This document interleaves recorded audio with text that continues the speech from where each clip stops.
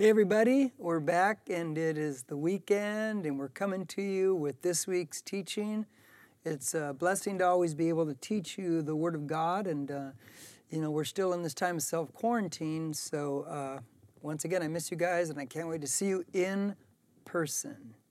Now, we have been in a series since the whole quarantine began called Peace in the Panic. We didn't actually finish the Margin series. We just went right into this series because of the situation. And I think it's very wise to speak to what's going on in our lives at the time. So since March 15th, we have been actually talking about peace, peace in the panic. Last Sunday, we took a little turn within the series and started talking about the peaceful heart, of which I began to dissect Psalm chapter 23, the famous "The Lord is my shepherd" psalm, of which David, who was a shepherd, he wrote. We covered verse 1 last week in last week's message.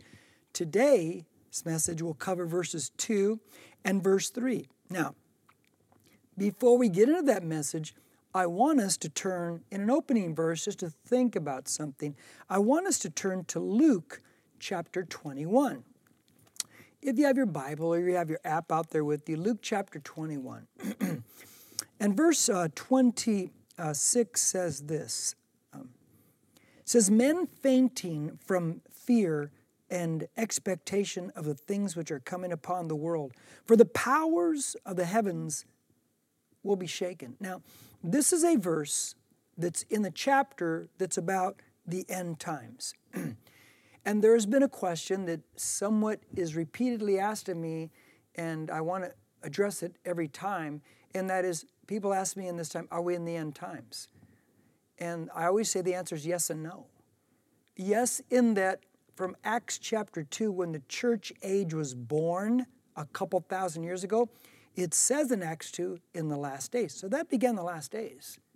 But what they're really asking me is, are we in or nearing the 7-year Great Tribulation? And the answer is no, we're not in it. We're not in it at all. Because if we were in the Great 7-Year Tribulation, I wouldn't be here. Christian, you wouldn't be here, follower of Christ, because you'd be raptured, you'd miss the whole thing. But let me tell you something. In this Great Tribulation period of which Luke writes down, he says that men fainting from fear and expectation of things. So he's telling us that in the Great Tribulation period, people will be fainting or failing, their hearts failing them from fear. And the word that he uses, the word fainting there, means to expire, to breathe out, take your last breath. I want you to think about that. In the Great 7-Year Tribulation, people will be so panicked that they'll be dying. They'll be dying of fear. Now guys, there's been panic in our times with this pandemic, but this is nothing. This is nothing compared to what's going to take place in the Great 7-Year Tribulation period.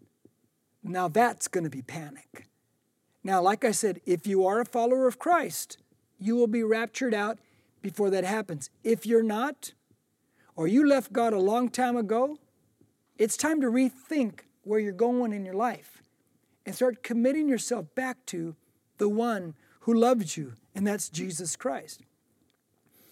Paul, a New Testament writer, will write in Galatians, "Do not be deceived, God is not mocked." Now, what does he mean by that? Well, let me put it to you another way. He's really saying it like this. He's saying God's not like your mom and dad.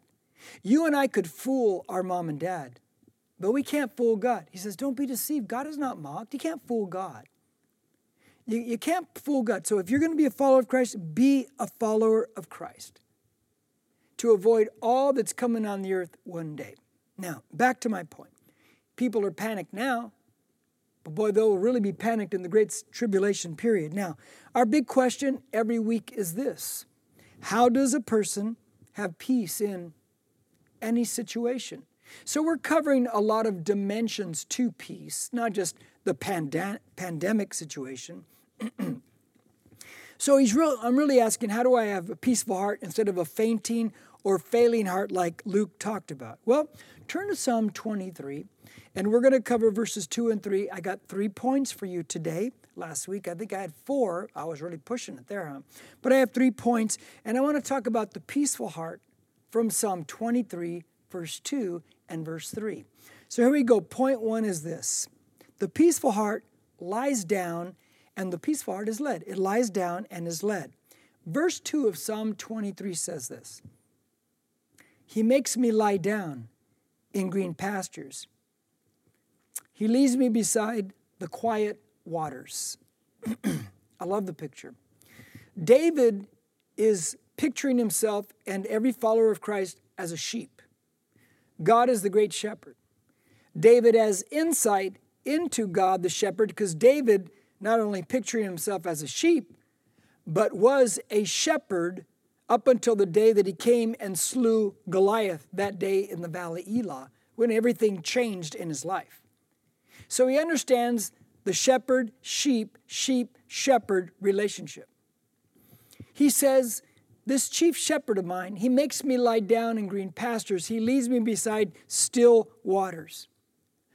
It's an amazing picture because as you lead the sheep, it's like springtime when everything's green and there's green pastures and he leads them there to graze. Isn't that great? And not only that, he makes them lie down in green pastures, but then he leads them to still waters. What's still waters? Well, one application of it in the physical is after the winter rains and the rains stop, not only do you have a lot of water rushing in rivers, but you have these areas where the ground dips a bit, you've seen it, and where water accumulates, and it's a little puddle of water. It's sometimes pretty big. And not until summer hits, no more rain, it begins to evaporate until it's gone. We get some of those here on the church campus where birds come and drink from until that still water is absolutely gone. Now, he says this, the Lord is my shepherd, I shall not want. He makes me lie down in green pastures, and he leads me to still waters to drink. So not only do I lie down, I'm led. So the peaceful heart lies down and is led. Say that with me. The peaceful heart lies down and is led. Now, let me show you another application of this, and then I'm going to take you into personal application. Would you turn with me to Luke chapter 10? It's really a cool little story. Maybe you've never looked at this particular slant of this story, but Luke chapter 10, verse 38, Mary and Martha, remember Jesus comes over and all the preparations, and one sister gets mad at the other, and that never happens in our day, huh? But verse 38 says this, Now as they were traveling along, he entered a village, meaning Jesus entered the village, and a woman named Martha welcomed him into her home. Okay. She had a sister called Mary, who was seated at the Lord's feet listening to his word. But Martha was distracted with all her preparations. And she came up to him and said, Lord, do you not care that my sister has left me to do all the serving alone? Then tell her to help me. Now think about what's going on in this house. You have Mary, who's relaxing.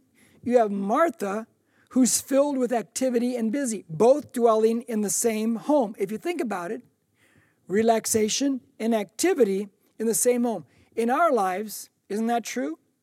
Our life should be a combination and some kind of balance of relaxation and thus activity. In other words, we lie down and we're led. We lie down, relaxation, and we're led, activity. Now, let me take this into applications for our life. He says, he makes me lie down. In Hebrew, those words, he makes me lie down, one word. It's one word. And it literally means to stretch out and lie down. Now, some of you out there going, I like that a lot.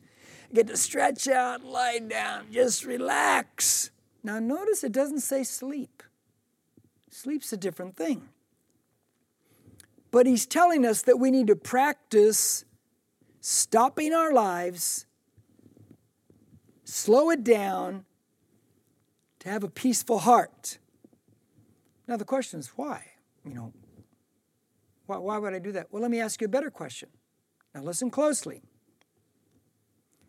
Why is it so difficult for some people to slow it all down, to be left just to themselves, phone out of arm's distance, turn it off, and just be you, by yourself, alone, no television, no phone, no music, nothing, and just be you and God? Why is it so difficult to just stop everything and slow down and do that just for a short time in your life? Could it be? And I'm just kind of questioning and asking, even though I think I do know some of the answers from experience and a lot that I've read in my life. Could it be that for some people, no matter how successful, no matter how much we have, no matter what we've accomplished, we're just not happy on the inside, or maybe not even happy with ourselves? And maybe that's why we get busy all the time. We can never put things aside and just be still and know that He is God. Is it possible? Is it possible it's very difficult for some of us just to be alone with ourselves and slow it down? Now, let me say this. Some of you, like me, are type A personalities. You think, slow down, that's just foolish. No, it's not. I used to think so. But is it possible, type A personality, that you won't slow down? Because you won't take a good look at yourself? Let me examine this a little further, okay? Turn to Psalm chapter 1 and verse 1. I'm not trying to probe into your life. I'm trying to bring peace into your heart that maybe you didn't realize you lacked. Let me point out some things. In Psalm 1 and verse 1 and 2 it says, "How blessed is the man who does not walk in the counsel of the wicked." In other words, you don't walk in the ways of wickedness or immorality or wrong thinking contrary to Christ, nor stand in the path of sinners. You don't camp yourself with people who are doing wrong stuff, nor sit in the seat of scoffers. In other words, you don't get in the position of criticizing. A scoffer is a criticizer. You're not a criticizer. You're not murmuring. You're not a complainer anymore. You're staying away from that mentality and those types of people. Verse 2, but his delight. Instead of doing those first two things, his delight is in the law of the Lord, and in his law he meditates day and night. That's an interesting set of verses, and I love Psalm 1. When he says he meditates in God's law, but the word meditate, and God's law is just God's word. The word meditate, it comes from two forms of meaning, and this is where it gets fascinating. The first idea of the word meditate is this: to go over something in your mind. Look, let's be honest. Some of us, we're very obsessive in our thinking, huh? We can get a bad thought in our mind and spin it and spin it and spin it and spin it. That's not what it's talking about. But since you have that ability, why not take a verse from Scripture, write it out, put it on, whatever you got to do, keep it in front of you, and meditate, spin that, spin that, spin that, spin that in your day, and do it daily with different verses. Slow down and start to meditate on that verse and see all that God speaks to you, and it'll start to transform your thinking. Doesn't that make a lot more sense? Now, that's the first idea of the word. I like the second idea even better, this word meditate. It means listen up. To give voice to the deepest longings of our hearts and our minds. Whoa, that's a mouthful. You know what it's really asking me? Jim, do you ever slow down long enough to just know yourself? To understand yourself?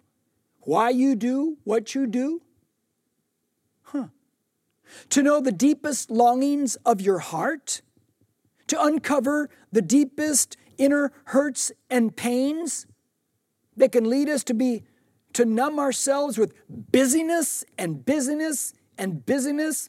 Once again, segue, type A personalities like myself. You'll look at that and say, "Oh, Jim, that's ridiculous." No, I thought it was. Years ago, for decades, I thought it was, and now I know it's not. You need to slow down enough also, Mr. Busy, Miss Busy person, to know yourself. What are the underlying things in our life? You see, we need to give voice to the deepest longings of our heart and our mind. Let me widen it out. Some of us can numb ourselves because of these deep things that we have not uncovered. We can numb ourselves with all kinds of stuff, and you know what they are. I don't even need to mention them. Now, why is it that no matter how many parties a person attends and goes from sexual encounter to sexual encounter, or purchases they make, or restaurants you eat at, or experiences, why is it we can do all those things continuously and wake up the next day, some of us, with the same inner gnawing pain and lack of peace? Oh, listen closely. This is not just for non-followers of Christ. This is followers of Christ too. Jim, you saying people who follow Christ jump into those things? Yeah, all the time. All the time. They struggle just like everyone else. But what if the underlying problem was something different? What if that was the lack of peace in their life? Now, let me give you the 3 P's that I think can rob a person of peace. There's more. When you don't understand, first P, purpose. What's your purpose? What's the purpose of your life here on planet Earth? That can gnaw at a person. Boy, you could try all kinds of things. You know you could even get all the college degrees, get in a career, and know this is not what I was geared for. Isn't that a sad, that's a sad time there. The next one is the past, P, past. Things that we've done, mistakes we've made. Failures, sins. That can gnaw at us. No matter how many ways we try to gnaw it, cover it up, not think about it, that guilt can gnaw at us. How about this one? 3rd P is pain. That can rob us of peace. How we've been wounded in life, how people have sinned against us. And by the way, don't sit there and say, well, they've sinned against me. You have sinned against others yourself. We all have. So don't play that game and say, oh, they've just sinned against me. No. You're playing a one-sided viewpoint of life, and it just doesn't work for health. But we have inner pain. Some of our pain is through loss. We lost things in life. We lost someone in life. We got our hearts broken in life. And all these things can rob us of pain. But what if we meditated enough to look at ourselves at the deepest longings? Now, somebody's going to say this. I had to think this through to anticipate. Somebody's going to say, well, Jim, when I sit still with myself, all I can think about is, the way I messed up and the regrets. There's no positivity toward it whatsoever. Or somebody's going to sit there and say, well, Jim, if I sit by myself and I start thinking about how they hurt me and how I lost this and what they did to me, it just turns into anger and I blame them. And listen. Here's the problem. I heard the story 30-something years ago, and I'm going to share it with you right now. I don't think I've told it in probably over 25 years. The story goes like this. There was an Eskimo. And on Saturdays, he used to come to the local town, and he'd bring his dogs. And he'd set up dog fights. Not a good thing. We know that. But he'd set up dog fights. And he'd take bets. And after everybody wagered on which dog, then he'd place his bet. And he'd win every time. And he would take the people for money. Months and months and months go by. And he's just winning. Finally, somebody asks him, somebody gets him in a moment, or they ask him, how is it you keep picking the winner? He says, it's easy. He says, well, how's it easy? He goes, the one I want to win, I feed that week. The ones I want to lose, I don't feed. One is strong, the others are weak. Let me tell you something. God doesn't want you and I to look inward, to look at the pain or the past for the purpose of getting weaker and going into self-destructive mode. He wants us to get healed up. So the real question is, when you start to do these things, you need to take what God says, meditate on what God says. Remember that? That was the first part of that word application. And apply it to your situation. That when you start to go into like, I messed up here, I messed up there, then now you take the blood of Jesus and you take his forgiveness and you realize that it's all cleansed away, all gone, everything. And you meditate that way. Or if people hurt me and people did this to me and I lost this, well, now instead of going that way in your thinking, you take what God has given you, grace and mercy. And you now start applying it to those people's lives so you can love everyone. See, you got to meditate the right way. And it goes back to the issue. Who are you feeding? If we are just feeding our flesh, and there's plenty of ways to feed our flesh in this world without even trying, man, then we're going to lose. But if we take intentional times in our life to feed our spirit, the Word of God, and meditate on that, we begin to heal up. We begin to heal up. See, it's in the green pastures that we lie down. We take hard looks at ourselves, where God begins to heal our lives up, not to hurt us, but to heal us. Listen, because it brings peace. Paul, in the New Testament, when we talk about the armor of God, it's in Ephesians chapter 6. I'm blank there for a second. Ephesians chapter 6.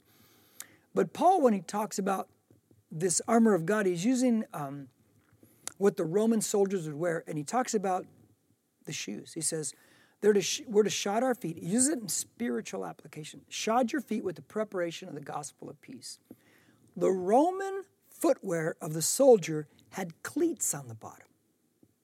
Why would he have cleats on the bottom? Because when you're in mortal combat, you don't want to be slipping and sliding, or you die. Paul says that you want to shod your life with the peace of God, so that when you're in mortal combat in life, and life's getting you down, or old things and this and that, the old pains come back, you're not slipping and sliding in mortal combat, and you win. Feed your spirit. Feed your spirit. Now, not only do we lie down, but we are led. What are we led to? We're led to still waters, peaceful waters. Let me give you an application. I'm a blessed guy in multiple ways, and so are you, if you think about it. But my wife and I have intentionally been going down the road of trying to visit every state in the United States, at least just to put our foot in the state, even if we don't totally visit it. One state we did this, we were in Lexington, Kentucky. Over the bridge, over the water, was Indiana. Well, let's drive over the bridge. We drove over, ate at White Castle, drove back over. I've been to Indiana. Now, we've covered about 35 states, and most of them we spend days in them, not just that bit of time. But we were there, so we did it just in case we never get back to Indiana. I've been to a lot of places, and one of the places I've been to that I enjoy, I've been there twice, is Niagara Falls, and you need to go there one day. It's just an amazing thing. See, I love the mountains. High Sierras, that's my thing, man. I could never leave my High Sierras. I love it. I love the rivers. I love the flowing rivers and the waterfalls. I love the High Sierras. Niagara Falls, breathtaking. When they turn those lights on at night, oh man, it's beautiful. But here's the thing. I've gone down in those boats in the water there twice now. Made of the Mist, and I cannot remember what the other company's called. But they put, they put these big plastic coats over you and kind of a poncho type thing. And they drive that boat toward the falls. It's incredible. It is blowing wind and there's water everywhere and it's amazing. Now here's the thing about that. There's two things playing out as you're in that boat. Number one, it's loud. It's really, really loud. And so if I was going to sit there and be still and know God in that, there's just no way. It's just too loud. The second thing about that place is the waters are swift moving and they are dangerous if you fall in. God leads us to still waters, not dangerous waters, because a sheep is vulnerable. He leads them to waters that are still. Because what if that sheep was led to dangerous waters moving fast and he fell in? He would die. He would die. So here's the deal, guys. God leads us to places where we have life, where there's safety. But where do I consistently drink from? where we lead ourselves are still waters or swift waters. What do we overwhelm our minds with? Fear or faith? See, one's going to give you panic, and one is going to give you a peaceful heart. Now, point two. Point two, the peaceful heart travels light. And back in Psalm 23:3, it says this, He restores my soul. I like that line. He guides me in the paths of righteousness for His name's sake. He restores my soul. Doesn't that make perfect sense sequentially? If He is leading me to, or making me lie down in green pastures, and leading me to still waters, now as I sit there with God, now God begins to restore. He begins to heal my hurts, heal my pain, give me purpose in life as I sit still with Him. As I'm honest with myself and before God, as He reveals little bits of me to myself, He begins to restore my insides. Think about it. David, in verse 2, was talking about the outsides. Green pastures, still waters. Now he moves to the insides. He restores my soul. The word restore is a great word. It simply means to return. And I had to think about that to give it some application. Here's what I believe the Spirit of God dropped in my thought processes. See what you think. It means to return. But to return means I must realize that I'm gone. What if I don't even know that I'm gone? Let me put it to you in another way. I've been talking to people for over 30-something years, and there's some reoccurring themes that I realized a long time ago, and I use these statements with people, and that is this, that many times in our life, the abnormal has become normal. That we, as people, we have been living in abnormal ways for so long we think it's normal. So we don't know that we need to return and be restored because we think this is exactly the way life should be. And it's not. Because you got to measure it with the Word of God. So we must return. Jesus tells us in the New Testament, Matthew chapter 11, 28 through 30, that to come to Him. Come to Him. And twice He's going to say He'll give us rest. He'll give us rest. He'll give us rest. He says, take my yoke upon you and learn from me. He's telling us what? I think it's clear. Slow it down. Slow it down. Travel light. Now, once we slow down and face our insides and we're honest with ourselves, God now begins to heal the insides and we're traveling light. Now, think about this, friends. Isn't it heavy enough outside with all the responsibilities and things that come at us? It's heavy, isn't it, at times? Then you multiply that with heavy insides, with unresolved issues and unresolved pain and unresolved forgiveness. And we sit there and we have all this pain on the outside, trouble, and trouble on the inside. It's a perfect storm, man. And there ain't no way you're going to have peace in that situation. Now, think about this. Traveling light. Dealing with the insides. To have a peaceful heart. In the Old Testament, the Jewish scriptures, there's a book called Nehemiah. I love that book. Many great applications. But let me tell you what's in chapter 13. Nehemiah, who has come back and rebuilt the wall of Jerusalem. The temple was already built. So he's come to restore the walls. But then he has to leave and go back to what his main job is, back the cupbearer to the king. And while he's gone, something happens to the temple. Because you see, there's adversaries and enemies there. They take all the side rooms of the temple and they start putting their personal junk in there. Those side rooms were specifically to be used only to store the worship items for temple worship that the priests would use. But the enemies have come and put all kinds of junk in those side rooms. And they've even let people live in there. Listen closely, please. Some of us don't have peace in our heart. We're not traveling light. Because the side rooms, we are the temple of the Spirit of God. When you're born again, you become the temple of the Spirit of God. But the side rooms of our mind and our personality, those side rooms have been filled with junk along the way. There's a lot of baggage in there. And like in Nehemiah's day, somebody even came to live in there. Some people are still living in your head. You still remember those negative things. You still remember what was said, and you replay it. All I'm telling you today is that God wants you to slow down, take a hard look at yourself periodically, focus it on the Scriptures as God begins to reveal things to you so those rooms can be cleaned out. Because there's enough pain on the outside, there's enough problems on the outside, why compound it with pain on the inside? Let's travel light, friends.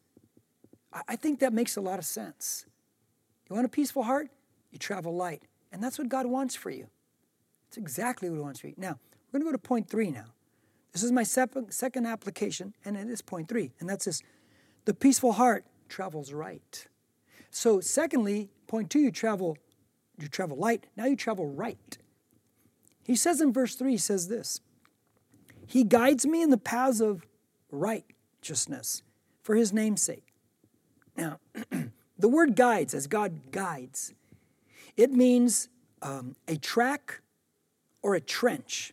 Now, let me try to explain it. I like the Olympic Games. I like both summer and winter.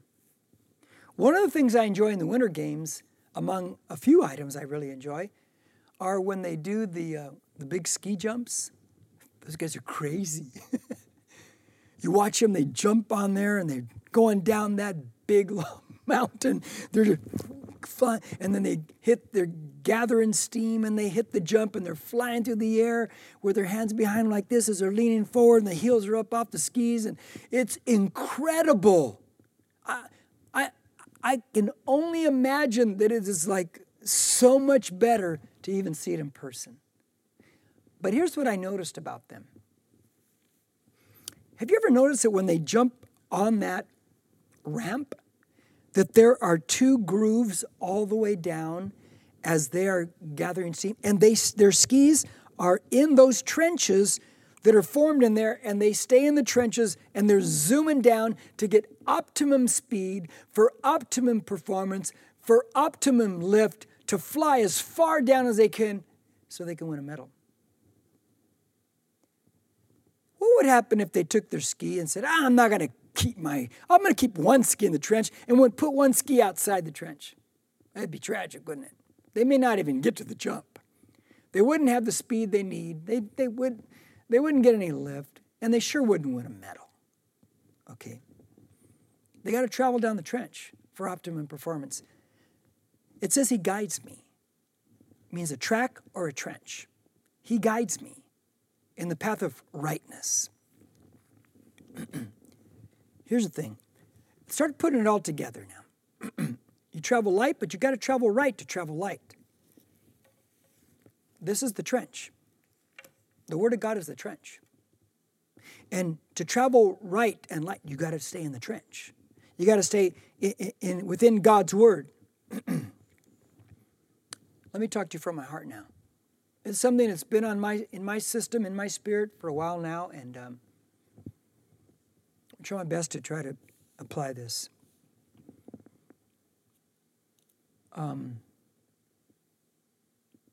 I still believe there are plenty more people in our country that are for God than are against God's Word.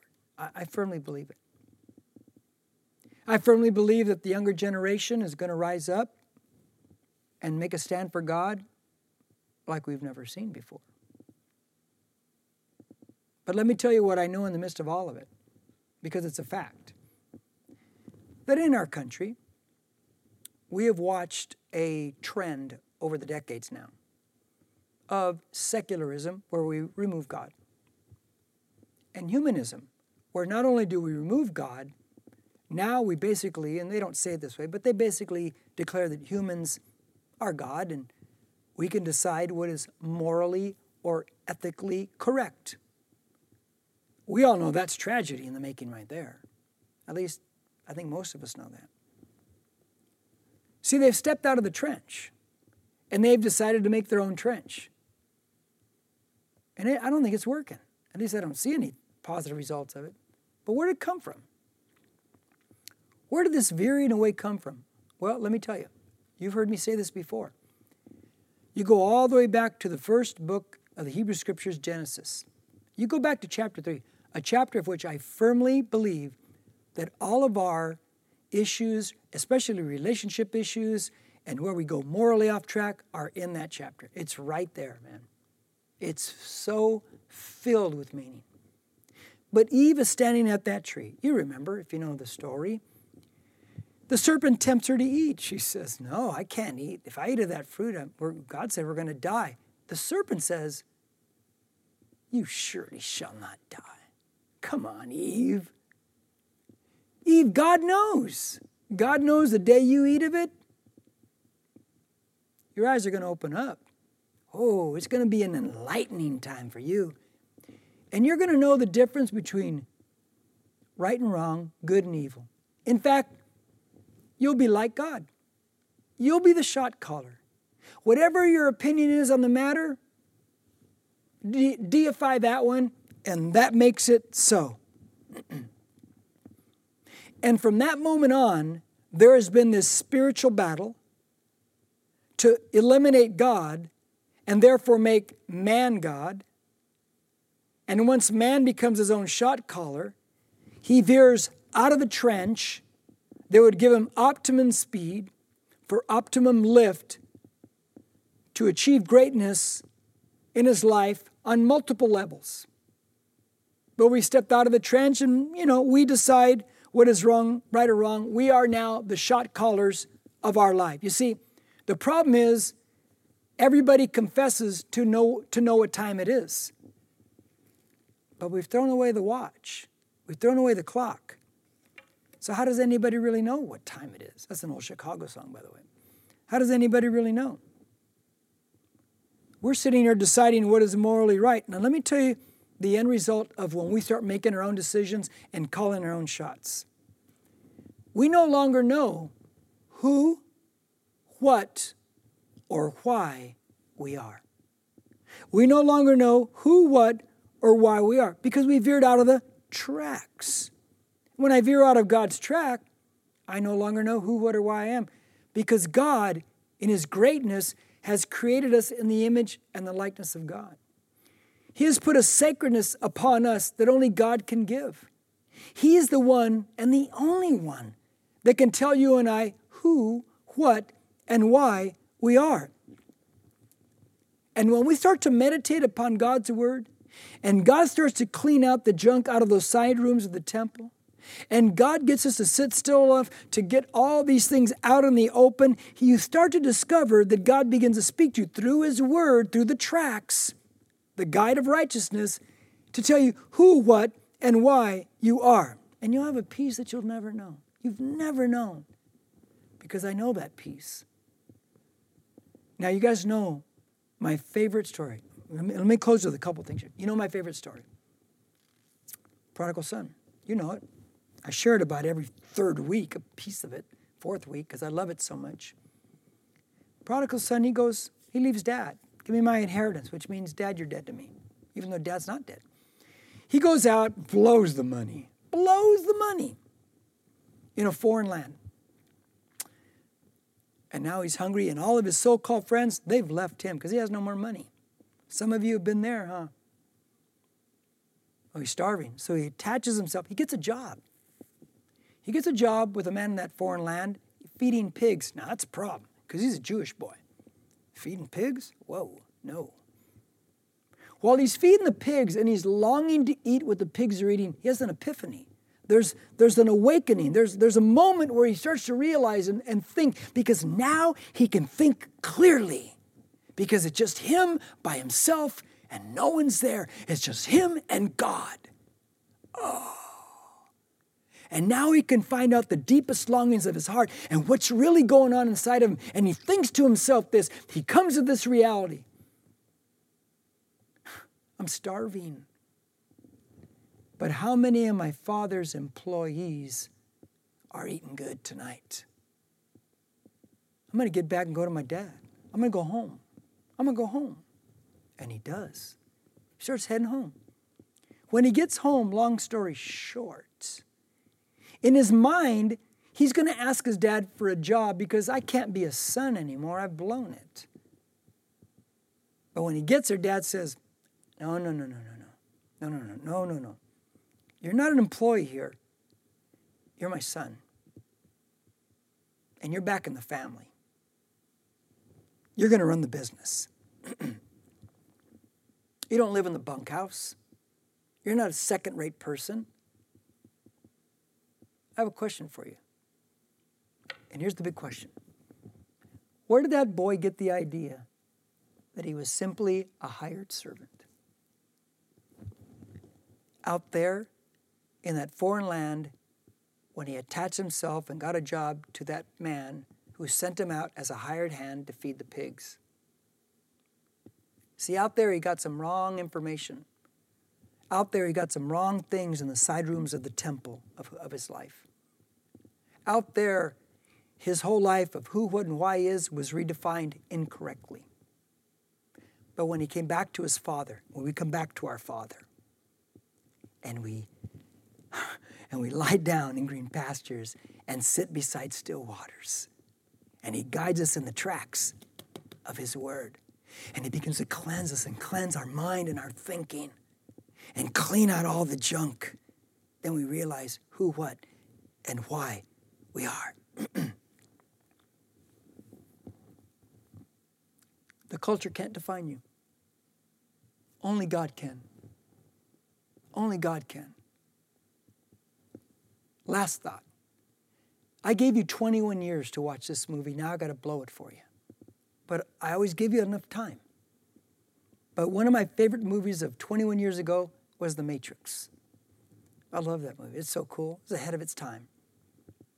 But there's one scene when Neo, and I like the word that he's called Neo because Neo means new. He's new. He's been released from the Matrix. It's like he's been born again. And now he lives in the real world. And one day they're in that car. Do you remember? And I think that car's a 64 Lincoln Continental with suicide doors. So cool. And he looks through town and he sees a restaurant and he says, I used to eat soup. I used to eat there. He goes, really good soup. And he says like that, really good soup. And then he turns to Trinity and he says, what does this mean? And she says, it means the Matrix cannot tell you who you are. It cannot tell you who you are. Look at me, friend. The culture can't tell you who you are. Only God can tell you who, what, and why you are. Only God can. And I'm going to give you an opportunity right now. If you've never placed your faith in Jesus Christ to become a follower, I'm going to give you an opportunity. But before I do that, Christian, follower of Christ, there was a whole load of stuff in this message for you to start facing up and take a hard look and let God begin to heal and clean out some stuff. So you finally realize who, what, and why you are. And you don't walk with an inner heaviness. You travel light and you travel right. Boy, it's a great place to be in. But now for you, non-follower of Christ, it's my hope, it's my prayer that something made sense to you. And that maybe like that prodigal son coming home to the Father, you'll come home to Father God. Right now. Right now. I'm going to give you an opportunity. If you've never placed your faith in Jesus, or maybe you backslid, it's time to come back. If you've never placed your faith in Jesus, and what I mean by that is, you've never confessed Him as your Lord, Savior, and only God, and asked Him to forgive you of your sins, and allowed Him to come and dwell in your life through the Holy Spirit, then this is the moment. I'm going to say a prayer right now. And if you're going to place your faith in Jesus for the first time, repeat the prayer. If you're rededicating your life, repeat the prayer. And in both cases, just apply faith. Just apply faith. So here we go. I'm going to say the prayer. I'm going to say it slowly with breaks so you can repeat it. Here we go. Jesus, Thank you for loving me enough to save me. Thank you for dying for me on a cross. Thank you for carrying my sins upon your body and shedding your blood to forgive me. Forgive me of all my sins, and I know I'm forgiven. I place my faith in you. Today I become a follower of Jesus Christ. Now let me just pray for you now. Here, I want to pray for you. God, I just pray for you. You can keep your eyes open, close, whatever you want to do. I pray, Lord. I pray for everyone that said that prayer in faith, whether for the first time or in rededication. I pray, Jesus, they follow up. I pray you get a Bible out there. Get connected to some Christian people. Keep watching online messages. Grow in your faith. Start reading in the New Testament. Read in the Gospels. Stay there for a long time.